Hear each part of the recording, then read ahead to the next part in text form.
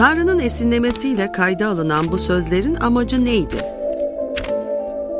Tevrat, Zebur, peygamberlerin sözleri. Tanrı gerçekte bizlere ne söylemek istiyordu? Gizemlerin konuşulduğu, Tanrı sözünün ifşa edildiği program. Kutsal yazıların gizemi başlıyor. Sevgili dinleyiciler, Kutsal Yazıların Gizemi programında Radyo Maranata'da sizlerle beraberiz. Kutsal kitabın eski antlaşma olarak tabir edilen bölümleri üzerinde konuşuyoruz ve bu bölümlerdeki gizemleri sizlerle paylaşmaya, açığa çıkartmaya gayret ediyoruz. Soru ve görüşleriniz için @Radyo Maranata yazarak sosyal medya hesaplarından ya da soru@radyomaranata.com adresinden bize ulaşabilirsiniz diyelim ve stüdyo konuğumuza hoş geldiniz diyelim. Kendisi Beşiktaş Protestan Kilisesi pastörü ve aynı zamanda ilahiyatçı bir yazar olan Sayın Pastör George Bristow. Efendim hoş geldiniz. Hoş bulduk, teşekkür ederim. Sürekli dinleyicilerimiz hatırlayacaklardır. Geçen programda mezmurlar bölümü üzerinde konuştuk ve bir anlamda 150 mezmurdan oluşan bir serinin ilk girişini yaptık. Tabii bütün mezmurlar üzerinde tek tek konuşamayacak olsak da bu mezmurlar içerisindeki en büyük gizem üzerinde konuşmaya bugün başlayacağız. Evet. Ve bu mezmurlar üzerindeki en büyük gizem Sayın Bristow'un ifadesiyle Mesih'e ilişkin gizemlerdir. Ve Mesih'e ilişkin çok net ifadelerin yer aldığı ve içinde gizemleri barındırdığı bir mezmur üzerinde bugün konuşacağız.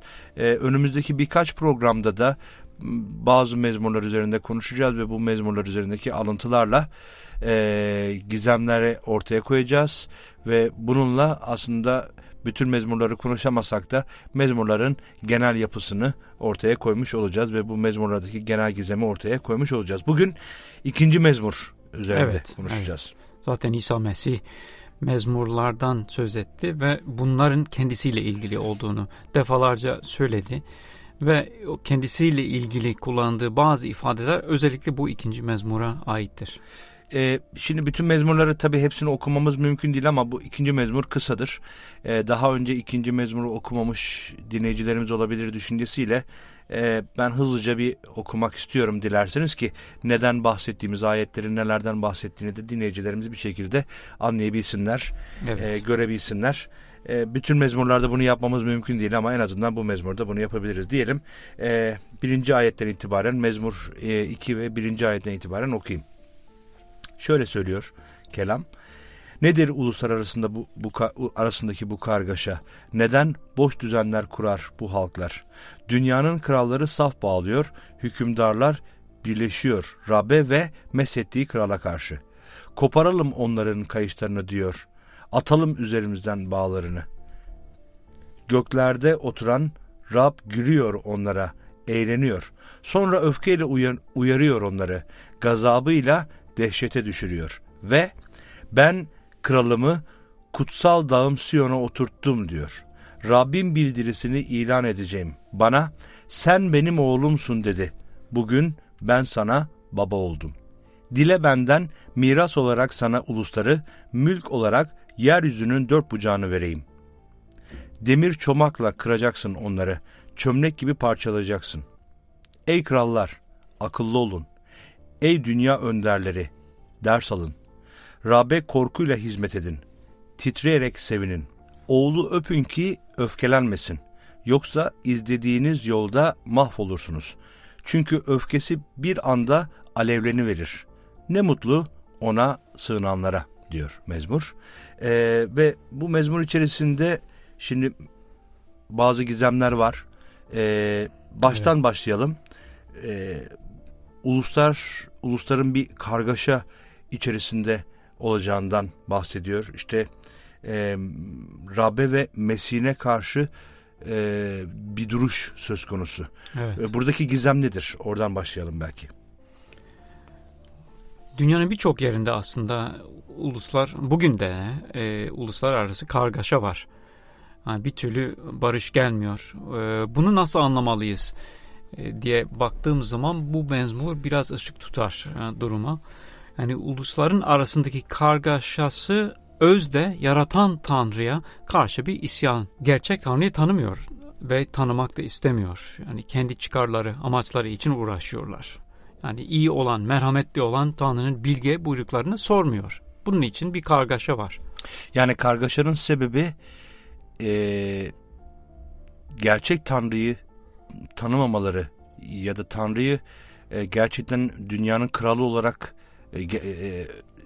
tanımamaları olarak mı nitelendiriyorsunuz? Yani bu tabii bilinçli bir isyan olmayabilir.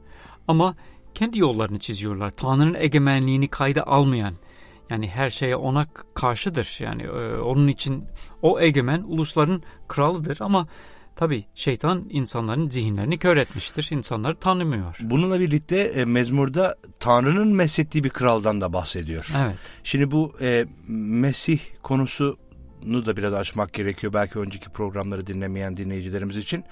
Ve bu meshettiği kral derken orada da bir gizem söz konusu. Kesinlikle. Yani bu Mesih sıfatı oradan geliyor zaten. Tanrı'nın meshettiği, seçtiği, görevlendirdiği, özellikle bir kişi var, beklenen bir kişi, bir kurtarıcı, bir her şeyi düzenleyecek olan kral. Mesih kral anlamına gelir bu mezmurda özellikle. Ve tabii ki günümüzde insanlar Mesih sadece bir özel isim olarak bilirler. Meryem oğlu Mesih olarak bilinir. Ama Mesih dolu bir terim. Yani bütün Tanrı'nın egemenliğinin tasarısını barındıran bir kelimedir. Yani Mesih bekleniyor. Tanrı'nın Mesih'i geldiği zaman Tanrı'nın krallığı da kurulmaya başlayacak. Onun için çok önemli. Bu plana karşılar insanlar. Yani İncil'de göklerin egemenliği diye tabir edilen krallığın kuruluşundan mı bahsediyorsunuz yoksa dünyasal bir krallığın kuruluşundan mı bahsediyorsunuz? Yok, İsa Mesih ortaya çıktığı zaman, İsa geldiği zaman Tanrı'nın krallığı yaklaştı, göklerin krallığı yaklaştı dediği krallık bu dünyadan olmayan bir krallık söz konusu. Zaten hatırlayacaktır ya da İncil okuyanlar biliyorlardır ki işte vali önünde sorgulanırken İsa Mesih bunu açıkça ifade etti. Benim krallığım bu dünyadan değildir dedi. Benim krallığım bu dünyadan olsaydı o zaman yandaşlarım beni gelir kurtarırdı. Ya da buna çabalarlardı. Ama benim krallığım bu dünyadan değil dedi. Dolayısıyla burada bahsedilen, meshedilen kral, Tanrı'nın meshettiği kral bu mevcut dünyamız içerisindeki bir krallık değil. Doğru mu anlıyoruz? Doğru. Peki buradaki sır nedir? Hangi krallıktan bahsediyor? Yani bunu örneğin İncil'e bakacak olursak bunu İsa Mesih'in onları öğrettiği şekilde nasıl algılamamız gerektiğini anlıyoruz orada. Nedir bu uluslar arasındaki bu kargaşa derken Elçilerin İşleri bölümünde ilk Mesih inanlıları İsa ölümden dirildikten sonra kendilerini görünüp de ondan sonra göğe alındıktan sonra zulüm görmeye başlıyorlar bu insanlar. Çünkü İsa'yı Mesih olarak ilan ediyorlar. Bu çarmıha gerilen İsa Mesih'tir diyorlardı ve tabii ki Yahudi yetkilileri bunu kabul edemezler. Çünkü onlar suçluydular bu konuda.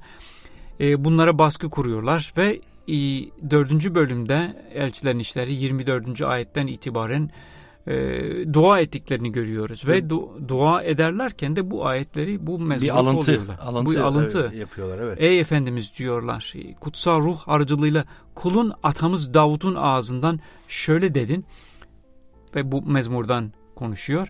Rabbe, uluslar neden hiddetlendi, halklar neden boş düzenler kurdu, dünyanın kralları saf bağladı, hükümdarlar birleşti Rabbe Mesih'ine karşı ve bunu yorumluyorlar.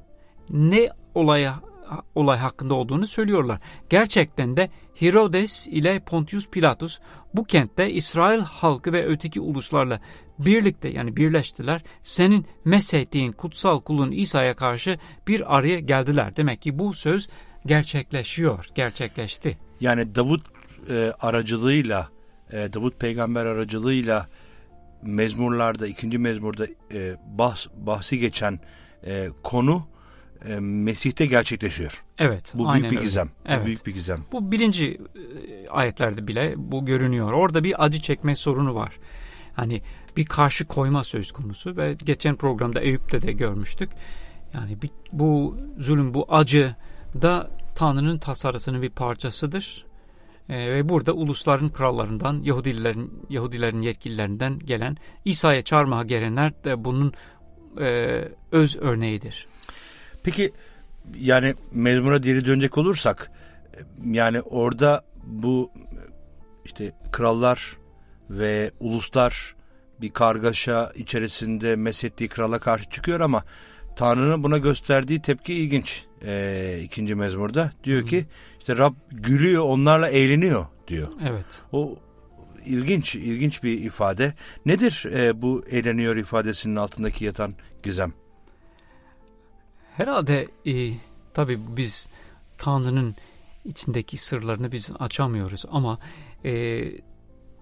boşuna bu çabaya gülüyor. Çünkü insanlar Tanrı'ya karşı çıkmaya çalışıyorlar. Kim ki insan ki Tanrı'ya karşı isyan etmeye çalışıyor. Yani boşuna çabaladıklarını söylüyor ve kendi kararlarını kendisi vermiştir zaten. Yani kendi krallığını atamıştır. Yani onun için gülüyor. Ben kararımı verdim diyor. Yani siz istediğiniz kadar bunu yapabilirsiniz ama sonuçta boşunadır. Yani bir hani çocuğun oyun oynarken babasını güreşirken yenmeye çalışması gibi diyebiliriz. Evet, yani. Aynen ona benzer İnsanlar bir şey. olarak bizler işte bir şekilde mücadele ediyoruz, bütün gücümüzü kullanıyoruz ama aslında babamızı yere serebilmek mümkün olmadığı gibi Tanrı'yı da bir şekilde alt etmek mümkün değildi ve onun tasarıları, onun kararları devam ediyor. Peki neden bu kutsal dağ konusu tekrar ortaya çıkıyor?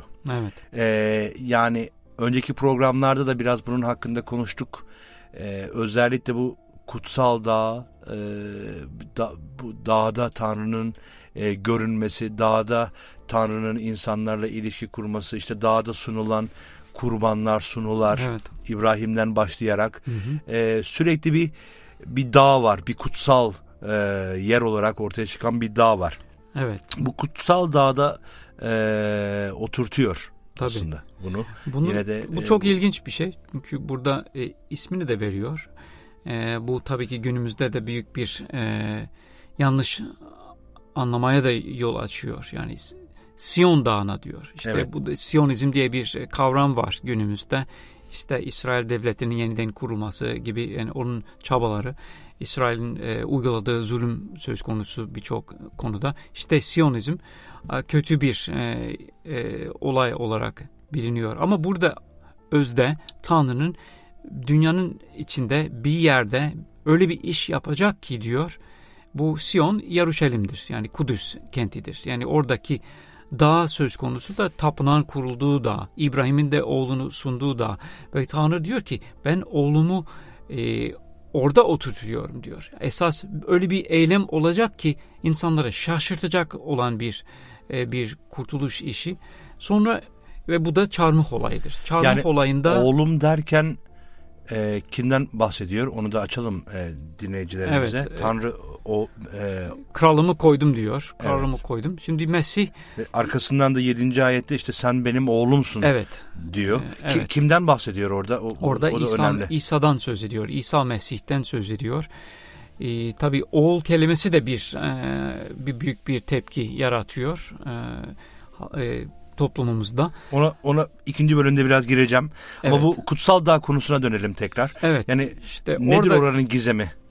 Şimdi o yer Tanrı'nın Mesih'in ölmesi için ve orada da ölümden dirilmesi için seçtiği yer. Yani bir üs gibi, yani orada Tanrı şeytanı yenmek için, günahın bedelini ödemek için seçtiği ve oradan da bu temelde krallığını kurabilmek için yaptığı iş söz konusudur.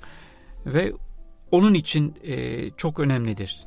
Orada oturttum diyor. Ölümden diriltiyor ve göksel Siyon, gökteki Siyon, göksel kentte tahtta oturtuyor. Yani demek ki diriliş ve göğe alınmasıyla, İncil'i okuyanlar da bunu okurlar orada. Onu kral ilan ediyor. Ve müjdenin özünde evet İsa Mesih'tir. Beklenen kurtarıcı kral İsa'dır. Ölümü yendi, ölümden dirildi, Tanrı onu göğe aldı ve o tekrar gelecek. Dünyayı yargılamak üzere de gelecek. Asıl kral, asıl Tanrı tarafından seçilen yargıç İsa Mesih'tir. Yani yanlış anladıysam lütfen beni düzeltin ifade etmek istediklerinizden. Dağı kutsal kılan Tanrı'nın varlığının orada olmasıydı. Tabii. Yani hani önceki programlarımızda tapınağı da kutsal kılan Tanrı'nın varlığının orada olmasıydı. Kesinlikle. Dolayısıyla Tanrı'nın varlığı ile onurlandırıldığı için bir ifade kutsalda. Yoksa Tanrı her yerdedir. Evet. Yani o Tabii. bir mekana bağlı bir varlığı söz konusu değildir. O Tanrı her yerdedir ama Evet. bir anlamda kendi tasarısının gerçekleşmesi için kullandığı bir üs olarak tanımlayabiliriz belki. Evet. Doğru mu anlıyorum sizi? Doğru. Yani bu çok önemli çünkü günümüzde savaşlar var. Yani Evet. işte orayı ele geçirmek, vay senin değil işte. benimdir Evet. diye savaşlar var ama aslında bu savaşların içi boş. Evet. Sizin anlattıklarınıza Zaten baktığımızda. İsa bunları zaten yasakladı kendi öğrencilerine. Böyle kılıç çeken kılıçla öldürülecek tarzında bir uyarı yaptı. Hayır, o tarz bir kurtuluş ve bir savaş değildir. Ruhsal bir savaş. Günaha karşı, ölüme karşı, şeytana karşı açılan bir savaş. Bunun en bariz örneği İbrahim'di. Rabbin dağında bu sağlanacaktır. Bir kuzu, bir kurban sağlanacak ve bu kurbanla esas zafer kazanılacak. Ve bu zafer de Tanrı'nın krallığının temelini oluşturacak. Peki ilk bölümü bununla bitirelim bence.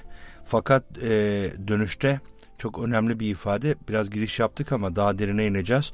Bu Tanrı'nın meshettiği krala sen benim oğlumsun demesi. Evet. Günümüzde de Hristiyan ilahiyatı gereğince bu ifade ortadadır ve toplum tarafından da birçok defa yanlış anlaşılmakta olan bir konudur. Kesinlikle. Bence çok önemli bir nokta. Orada da büyük bir gizem söz konusu. Hı hı.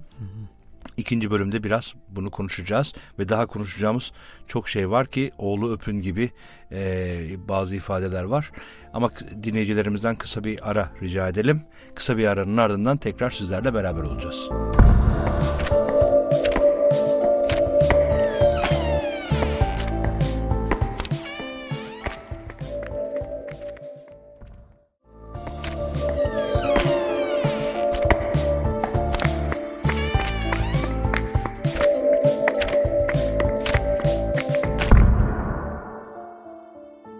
Sevgili dinleyiciler, Kutsal Yazıların Gizemi programında Radyo Maranata'da sizlerle beraberiz.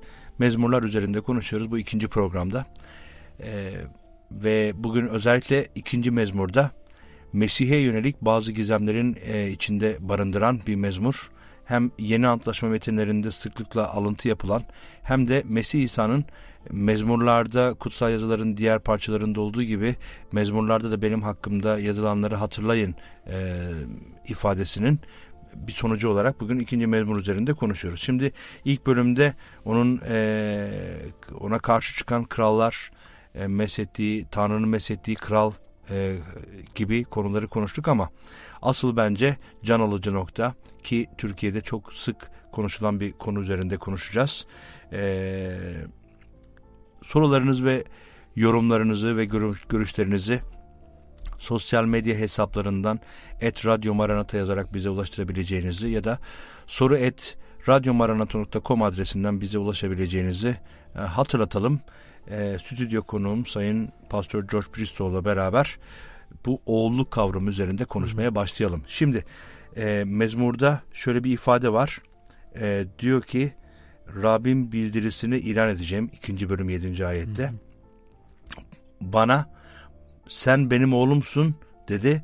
Bugün ben sana baba oldum. Şimdi çok soru var bunun içerisinde, evet, ama tabii. İlk olarak belki bu oğulluk kavramı üzerinde konuşalım. Tanrı'nın oğlu olur mu?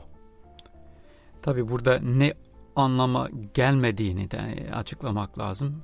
Hani haşa Tanrı'nın fiziksel bir ilişki içine girip bir evlat edinmesi mümkün değil. Yani bir çocuğun babası olarak Meryem'le, yine haşa diyorum, ile birlikte olup işte o şekilde İsa Mesih'in doğuşu söz konusu değil. Yani bence artık fiziksel değildir. Mecazi anlamda oğuldur. Bence artık Türkiye'de o kadar cahil insan yok. Yani bunu başka anlamlara çekecek cahil insan yok. Evet. Bunun çoğunlukla tamamen biliniyor. ruhsal bir kitabın içerisinde ruhsal bir anlam ifade ettiğini herhalde dinleyicilerimiz çok ilk defa programımızı dinleyen, Mesih inancı hakkında bir fikri olmayan, Hristiyan inancı hakkında bir fikri olmayan, kutsal kitabı hiç okumayan bir dinleyici bile artık bunun fiziki değil de ruhsal bir anlam ifade ettiğini herhalde anlayabiliyor. Evet. Bir ilişki olduğunu anlayabiliyor. Peki bu oğulluk kavramı nedir? Biraz ondan bahsedelim. Onu birkaç yönden ele almamız gerekir. Bir Mesih kimliği olarak karşımıza çıkar bir kere. Hani oğulluk mesela mecazi olduğunu gösteren birçok şey vardır. Mısır'dan çıkan İsrail halkı için İsrail oğlumdur, ilkimdir bile diyebilir. Hani orada fiziksel bir şey yok. Kendi halkıdır. Onun babası olarak onları kurtardı anlamında vardır. Ama bir gün İsa Mesih öğrencileriyle birlikte bir yere gitmişlerdi ve halk arasında onun kimliği tartışılıyor. Kimdir bu? Halk kim olduğunu söylüyor. Çok mucize yapıyor, ölüleri diriltiyor, günahları bağışladığını ifade ediyor. Kimdir bu adam diye konuşuyorlar. Ve siz ne dersiniz? Yani halk kimisi bir peygamberden biri olduğunu söylüyor vesaire. Kimisi ölümden dirilen İlyas ya da Yeremya diyor. Siz ne dersiniz? Sizce ben kimim diye sorduğu zaman Simon Petrus, elçisi, Resulü Petrus, sen yaşayan Tanrı'nın oğlu Mesih'sin yanıtını veriyor. Ve o da ne mutlu sana Yunus oğlu Simon, bu sırrı sana açan insan değil göklerdeki babamdır. Demek ki doğru cevap vermiştir. İsa'nın kimliği, kendisinin de ifade ettiği Tanrı'nın oğlu olduğunu ama aynı zamanda Mesih olduğunu, Tanrı'nın oğlu Mesih, yani Tanrı'nın bağrından gelen, özünden gelen olarak Mesih olarak dünyaya gelen, seçilen olarak karşımıza çıkar. Peki bu ne zaman oluyor, nasıl oğlu oluyor konusunun birkaç cevabı vardır.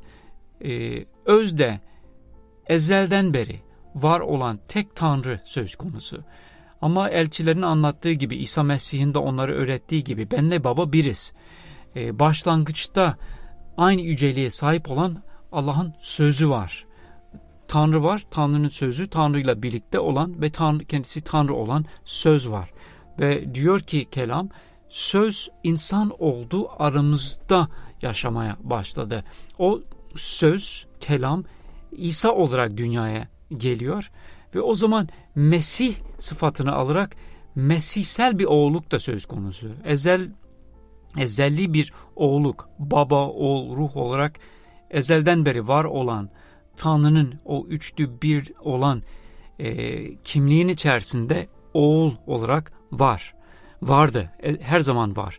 Ama o oğul beden alıyor, yani söz beden alır, aramızda doğarak, mucizevi bir şekilde beden alarak kutsal ruhun gücüyle doğuyor ve Mesih kimliğini, Mesih görevini üstlenerek bu mezmurda olan, kral olan Mesih oğul olarak hizmet etmeye başlıyor. Bu iki şekilde hem ezelli olan bir Tanrı'yla bir olan söz kimliği vardır oğulluk kavramı içerisinde, hem de dünyaya gelerek üstlendiği görev itibarıyla aldığı bir oğulluk kavramı vardır. Mesih'le eş anlamlı neredeyse. Şimdi sizin ifadenizde ezelidir diye bir şey söylediniz. Fakat mezmurda diyor ki bugün ben sana baba oldum. Evet. Şimdi o bir tezatlık oluşturmuyor mu?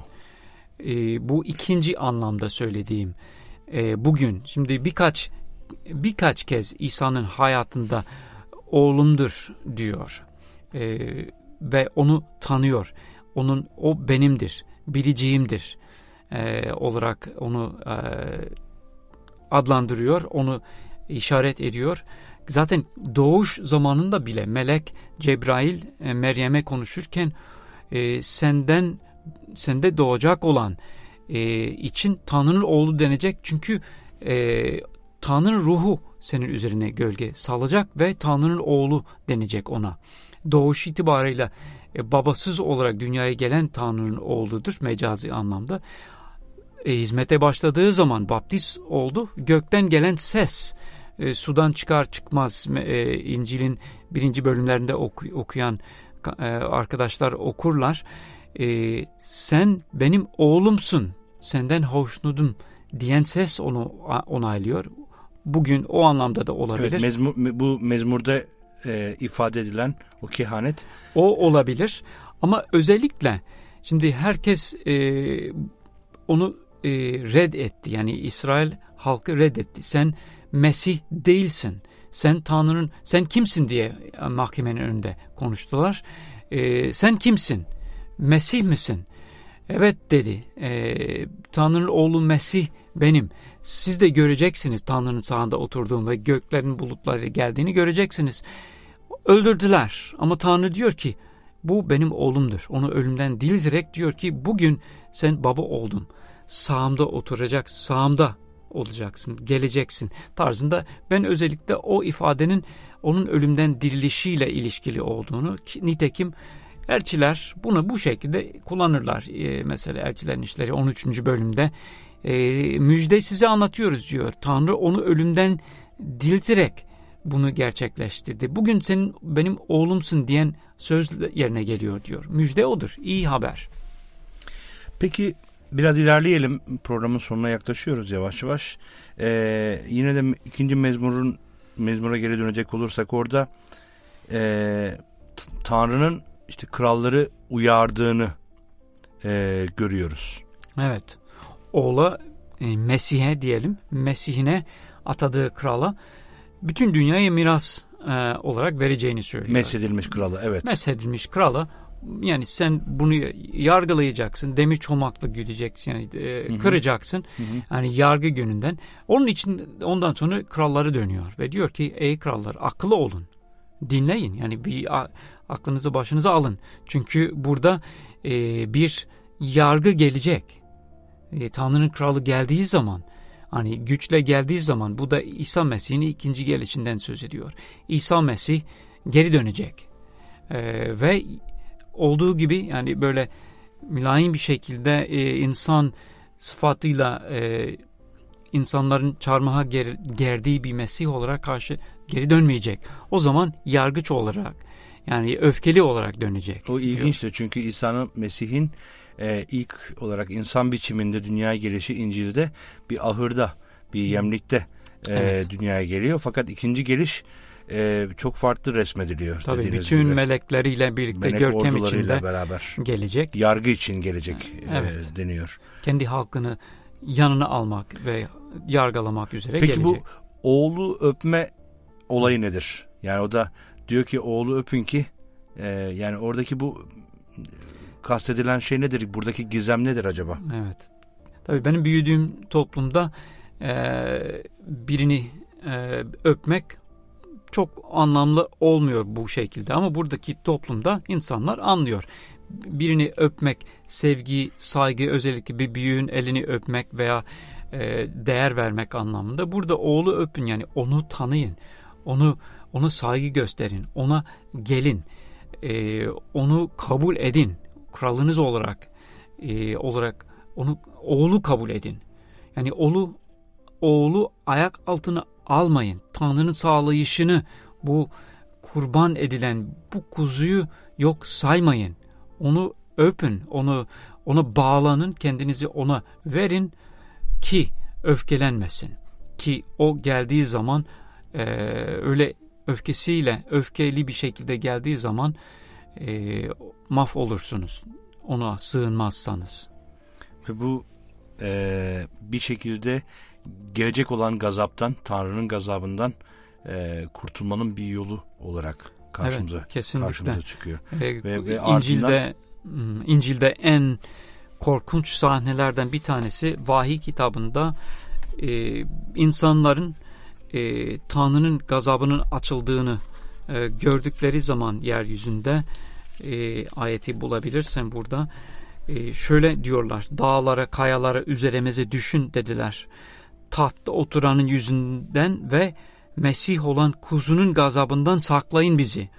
Çünkü onların gazabının büyük günü geldi. Buna kim dayanabilir diye kurtulmaya çalışacaklar ama geç olacak. O zaman diyor ki şimdi ona sığının, şimdi onu öpün. Evet, o ilginç bir ifade. Yani bu ifadeyi okuduğumda İncil'in Yuhanna bölümünde bir ayet aklıma geliyor. Yuhanna 5. bölüm 23. ayette. Orada oğul ve babayı bir gösteren bir ifade var. Şöyle diyor Yuhanna 5. bölüm 23. ayette, diyor ki herkes babayı onurlandırdığı gibi oğlu onurlandırsın. Oğlu onurlandırmayan onu gönderen babayı da onurlandırmaz. Evet. Dolayısıyla orada bir olma durumu var. Çünkü belki dinleyicilerimiz için biraz kafa karıştırıcı bir durum söz konusu. Evet. Yani Tanrı var fakat herkes oğula sığınmalı. İşte oğula öpmeli, ona yakınlık göstermeli ve saygı göstermeli. Oğul yargılayacak, oğul mesedilmiş kral. O zaman Tanrı'nın hani özü diyebileceğimiz, görünmeyen öz diyebileceğimiz Tanrı'nın hiçe sayılması durumu mu söz konusu diye düşünebilir dinleyicilerimiz, ama herhalde Yuhanna'daki bu ayet o ilişkiyi biraz anlatıyor, açıklıyor. Evet, kesinlikle. Yani ikisini bir olarak karşımıza koyuyor, oğul ve babayı. Evet. Ve sığınmak neden önemli bu anlamda İsa'ya? Yani sığınmak derken burada tabii ona iman etmek, tövbeyle ona gelmek demek istiyoruz. İsa devamlı yeryüzündeyken şunu benzer sözler söylerdi. Babam her şeyi bana teslim etti. Yani aracı olan Tanrı, aracı olarak dünyaya geliyor. Tek Tanrı vardır diyor kutsal kitap.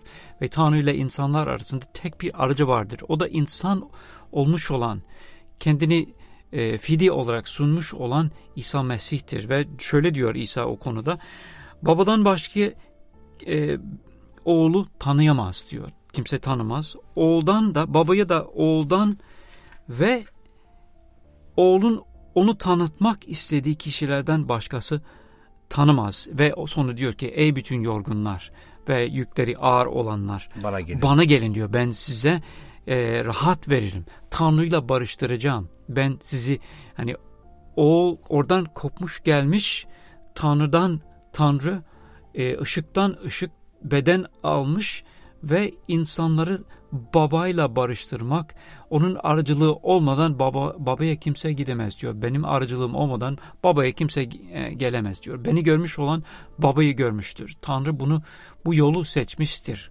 Kralımı ben koydum diyor. Beni onurlandıran babayı onurlandırır. Bana bu şekilde geleceksiniz. Oğlum aracılığıyla diyor. Mesih aracılığıyla bana geleceksiniz. O zaman diyor. Tanrı'nın önümüze koyduğu bir yoldur aslında. Evet. Zaten İsa da öyle söyledi. Yol, gerçek yaşam benim. Ve din değildir. Bu çok önemli. Yani bir dine çağırmıyor insanları. Bana gelin diyor.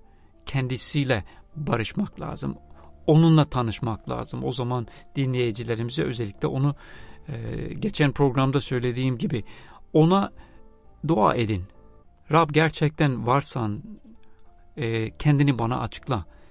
Aracılığına Tanrı'yla barışmak istiyorum desinler. Bu önemli ve büyük bir gizem. Peki Evet. bize ayrılan sürenin sonuna geldik. Bugün 2. mezmur üzerinde konuştuk. Bir sonraki programda birkaç mezmur daha değerlendirmeye ve bu mezmurlardaki gizemleri görmeye gayret edeceğiz.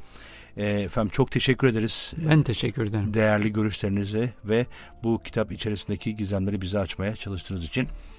Sevgili dinleyiciler, bize ayrılan sürenin sonuna geldik. Bir programın daha sonunda bir kez daha hatırlatmak istiyorum. Soru ve görüşleriniz bizim için çok değerlidir. Soru ve görüşlerinizi bize sosyal medya hesaplarından @radyomaranata yazarak ya da soru@radyomaranata.com adresinden ulaştırabilirsiniz. Ve sormak istediğiniz, program içerisinde kafanızı karıştıran ya da ilgilendiğiniz konuları bizimle paylaşabilirsiniz. Ya da görüşlerinizi bize bildirebilirsiniz. Aldığınız bereketleri ya da olumlu olumsuz bütün görüşlerinizi dikkate alacağımızı bilmenizi isteriz diyelim. Bir sonraki programda görüşmek dileğiyle efendim. Hoşça kalın.